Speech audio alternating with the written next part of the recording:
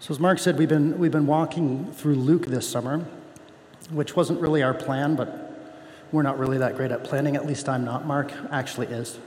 I'm not. But we do have a plan. So as Mark said, we're going to be working through our core values, which, does anybody know our core values? Anybody remember them? Relationship, justice, and beauty. That's our three core values. And we like to keep it simple. That's probably for me again. But then after that, we hope to go into a series on Job, which is a little daunting for us, at least for me. It's a big thing. There's a lot involved in that. So we're hoping to get there. And hope not everything that we hope for happens, but we're hoping to work our way through Job in the fall. So I'm kind of looking forward to that and hope you guys are too. But we're working through Luke right now, and Jesus has just been teaching about a kingdom where social classes are irrelevant. I think we often read the Bible from our own perspective and try to prop up our notions. So I'm going to talk a little bit about this today, about we have this idea of the thing, but it's actually not the thing. And Jesus all along is using imagery that tears down these structures that we continue to build back up.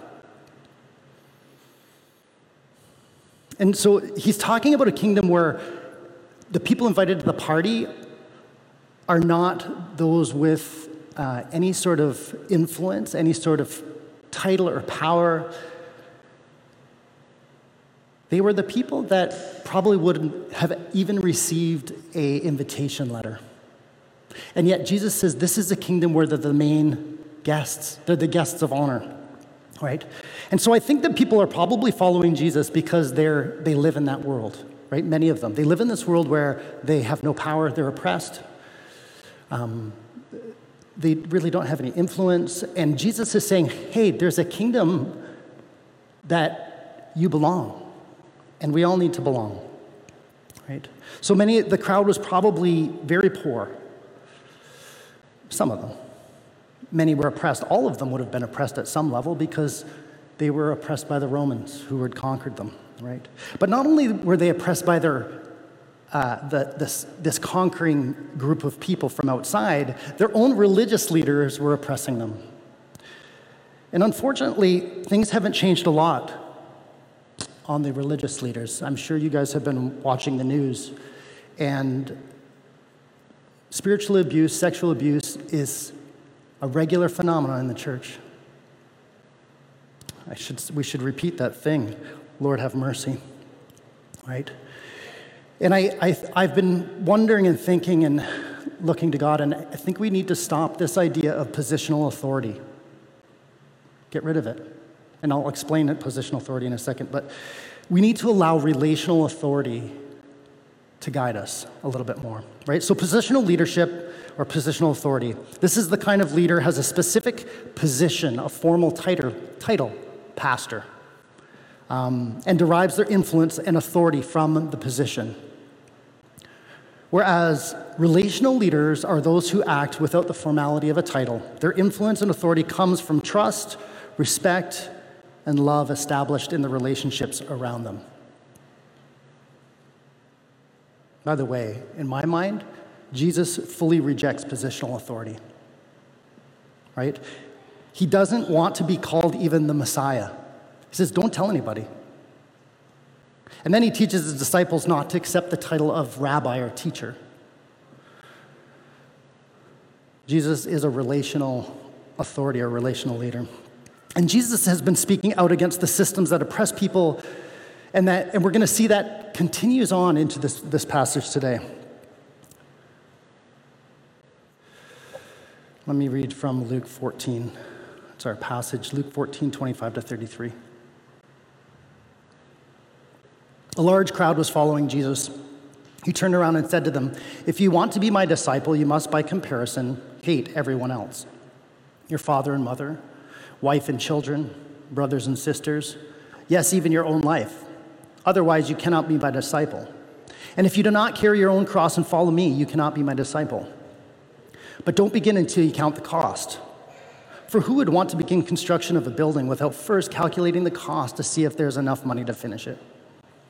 Otherwise, you might complete only the foundation before running out of money, and then everyone would laugh at you. They would say, there's the person who started that building and couldn't afford to finish it. Or what king would go to war against another king without first sitting down with his counselors to discuss whether his army of 10,000 could defeat the 20,000 soldiers marching against him? And if he can't, he will send a delegation to discuss terms of peace while his enemy is still far away. So you cannot be my disciple without giving up everything you own. A little bit hard, eh? You might be wondering this morning, how does this passage even fit into this kingdom thought process? In fact, in some ways, it feels like more kingdom of earth than the kingdom of God, right?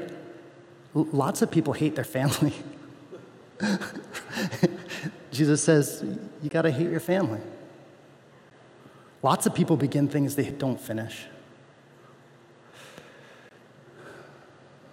You can hate your family is very far from what is taught in Ephesians 6, 1-3. Right? Children, obey your parents because you belong to the Lord. For this is the right thing to do.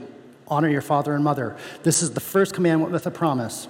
If you honor your father and mother, things will go well for you, and you will have a long life on this earth. My parents used to use that on me. I don't think I've used it on my kids, but maybe I will start. It's the first commandment with a promise. Right? But also, don't begin something until you count the cost. Sounds very different from what Jesus says in Matthew 10:10. Don't take any money in your money belts. No gold, no silver, not even copper coins. Don't carry a traveler's bag with a change of clothes and sandals or even a walking stick. Doesn't sound like you've counted the cost at all. And then this whole business of an army needing to sit with counselors to figure out if they can defeat a bigger army is very different than Gideon leading 300 men against 120,000. What Jesus is saying is actually shocking. He asks his disciples to give up two very important things to them. And it's probably still important to us. He asked them to give up family and land. And you might be thinking, okay, I see how you get to family, but where did you get the idea of land? And here's where I'll show you that. So he says at the end of Luke 14:33, the last verse, it says, so you cannot be my disciples without giving up everything you own. And the Greek word is possession. So own, what you own is possession. If you go to the original promise that God gave to Abraham, you have it in Genesis 17:8. He says, I will give the entire land of Canaan, where you now live as a foreigner, to you and your descendants. It will be their possession, and I will be their God. So family and land. Jesus asks these people who their identities are based on tribe, which is family, and land. And what we could recognize is that family and land are both things that help us to belong. Where I come from seems to be kind of essential to us and how we figure out where we're going, right? We want to find a place. We say that to people all the time when we encounter them. Where are you from? It helps us to locate a person, right? Their culture, their food, their clothing, accent, their use of language, all is part of that. Where do you come from? And of course, family helps to locate us in a non-geographical way, right? These are my parents. That's where I came from. I belong to them, they belong to me. This is my brother. I belong to him, he belongs to me. This is my children, they belong to me, I belong to them. That's my uncle. And that's why family is important, although I would say that as followers of Jesus, we are called to have family that is not bound by DNA. And I think that's what Jesus is talking about and getting at here. Right, throughout Scripture, there's a call to care for the orphan and the widow and to welcome the foreigner. What do all those things have? Are missing? Foreigner, they're not in their land. Orphans and widows don't have family. So we're called to participate in family, and to participate in land with people that are not like us, that are different than us. Which, if we really think about it, is every single person. Brent is not me. We both have a set of eyes, and Brent's a lot better looking. But we're not the same. We have lots of similar things, but none of us are the same. And so if we're called to this idea of like giving land and family to people that don't have it, what is Jesus asking of us then? Or what is he asking this crowd and possibly of us? And I wondered at this, because these became identity pieces, I wonder if those two things, family and land, instead of creating space for others to be welcome, for others who are different, they became things that actually caused them to exclude people. And I think we continue to do that. It tends to be true, right? That for us, right? And it seems that it's been true all throughout history. Wars have always been fought between tribes, family, and over land. God save us from ourselves. Right? So Jesus, in another point, Jesus says, love your enemies. So when he says here to hate family, we have to realize it must be a comparison, right? Which it actually says in the NLT. It doesn't say that in the original, but in the NLT it calls it a comparison. But because these are identity pieces, the identity must be given up. So the identity of family and land needs to be given up, but not the relationship. But I can't imagine what his listeners are thinking, right? Is Jesus saying that God's promise to Abraham was a lie? I wonder if this truth, like many others, is less about the thing they're talking about and more about how we perceive the thing, right? And I know that's confusing, but we're looking at these two objects that Jesus has mentioned, family and possession. Possession always being land. And these are the promises of God that God gave to Abraham. That your descendants will be like the sand of the shore and that you will own this or live in this land. And because we're people that have a smaller view of the cosmos and of the universe, the Israelites and us take God's promise to mean something that we desire or something that we have experienced, that we know, right? The problem for us is that what we desire is often far from what God desires. And what we've experienced is only a shadow of what God has for us. So we miss out on the real promise, the heart behind that promise. We see this all the time, right? Jesus was a perfect example. The Israelites were working for this military Messiah who would come and overthrow with blood, sword and blood. And yet, he shows up all pacifist-like and lays down his life, loves his enemies, and then dies. In Galatians 3:29, it says, "For you are all children of God through faith in Jesus Christ. And all who have been united with Christ in baptism have put on Christ, like putting on new clothes. There is no longer Jew or Gentile, slave or free, male and female, for you are all one in Christ Jesus. And now that you belong to Christ, you are the true children of Abraham. You are his heirs, and God's promise to Abraham belongs to you." So Paul seems to think that this promise to Abraham is still relevant. I think in some ways it's still relevant to us. The truth of this promise to Abraham is that it continues to be true. It's just not about a bloodline or a specific parcel of land in the Middle East. Right? The fullness of the promise to Abraham is found in Jesus. Jesus gives us this beautiful imagery of the church being his bride, which is the start of family. And then he calls us his children. Paul continues that line, and we hear people in the New Testament calling each other brothers and sisters.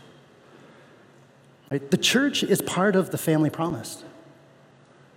And I don't mean the church like, it's such a confusing language, isn't it? Because we call the church, we're going to this building. We're not talking about this building. We're not even talking about Royal City Mission. We're talking about this other thing that's hard to describe, and probably not happening when people are hurting others, but mixed up in all that, the church is part of the family that God promised.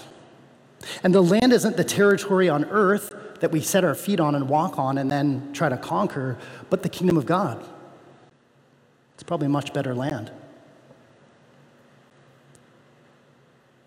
I've often been challenged about the idea of the gospel.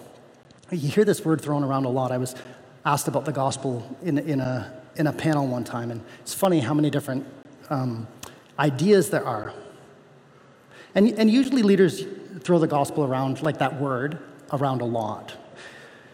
It really just means the good news of Jesus Christ. But we all have kind of like a slant on that. But the gospel means, like I said, the good news. But the gospel that I hear often isn't good news for the outsiders. It's not good news for someone who doesn't have land or doesn't have family.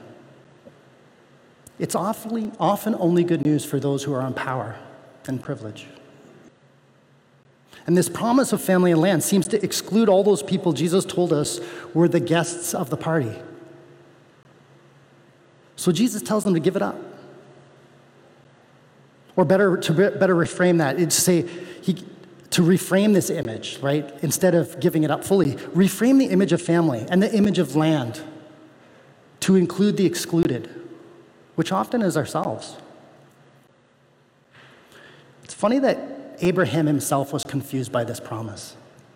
He's given this promise. He's told his wife is going to have a baby, and what does he do? He goes and has a baby with another woman because he thinks he can bring about the promise himself. I find that really, what a terrible outcome, because he uses the promise to actually exclude one of his own children. My hope is that we as a community will have our eyes open to these things that become false identities. And we still have them. The church is full of them. That we won't try to fulfill God's beautiful promise with small things that are focused on little things. Instead, that we'll give up the promises that we desire for the promises that have true meaning and that give true meaning and that welcome others and include the excluded. You know, I found it funny as I was finishing up this morning that today we're talking about something that has been core to the followers of Jesus, or the Israelites actually, asking them to give up their identity, their core values. And next week we begin a conversation on core values. What is it that we need to give up that identifies us as a community? And we can ask that personally. I hope we always ask those things personally. What do I need to give up personally? But I think the call for us is to be people, not persons, right?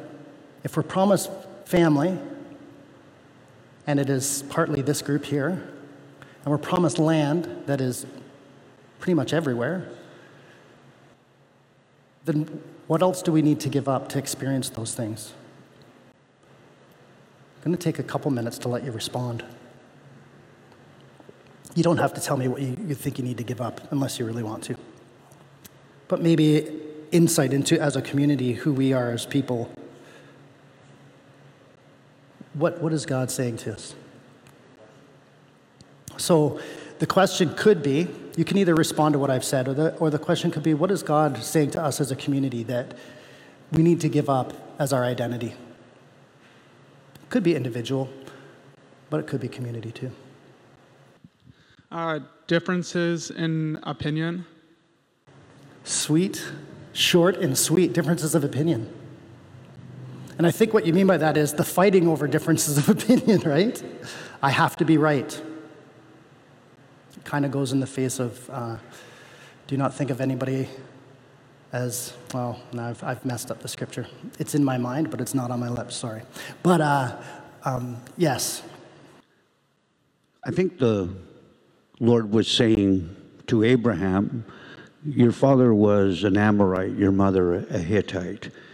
We're going to show you how to live, and always seeming to want to re-embrace the other nations to set a good example. And when it didn't work out, God said, I will have to leave you, Jerusalem. I think in this day that we live in, and from the verses that you read in Luke, he says, be tough-minded. Think about whether you can finish the house or whether you can win that battle, and be tender-hearted and be open to the possibility that other people will come onto your land. Other people may want to live here, and if you listen to me, it would be a good place to live. And I think finally he's saying to us, stop excluding or pushing away different races of people, different groups of people, and that can make us uncomfortable. Like when you have a stranger sit at your table and you don't know them that well, but you've said, come in and have some food, but maybe they swear every fourth word. You know, you're going to have to learn to deal with that. You're going to have to find ways to talk to one another that are not what you're used to. And I guess really we don't like to change. So we tend to be, we like to go along, and that's okay sometimes, but usually it'll lead us to a bad place, and we have to sometimes stand up and say, I can't go along with that. Anyhow, you better stop me or I'll keep going. Thanks, Neil. I have wondered for us as a community, one of our, I think our identity in the community has been a church that does welcome the outsiders. Maybe we need to give that up. Why is that our identity? Wouldn't it be better for our identity to be people who seek after God? See, the outpouring of that would be that we welcome the outsiders and people who are not welcome other places, but it should never become the thing that is our identifier. I'm convicted of that. Things are shadows, they're good things. Shadows are good, but the shadow of the thing cannot become the thing that we worship. Any other responses before we close? Yeah. For me, the thing to most give up is just judgment of others, just leaving that to God. We're guilty of judging outside of us. Let's pray. And I hope that you'll have further conversation on this or challenge me on this. That's fine. Let's pray. Father God, we are thankful that you are with us, not just when we're gathered here, but wherever we go. I pray that you'd remind us of that in the midst of being in places that we don't recognize you, we would begin to see you. In faces that we don't always recognize you, would begin to see you. And Lord, help us to turn that inward and to find you inside of us too, present. I pray that you would help us to be a community that is identified by following you. We ask these things in your name. Amen.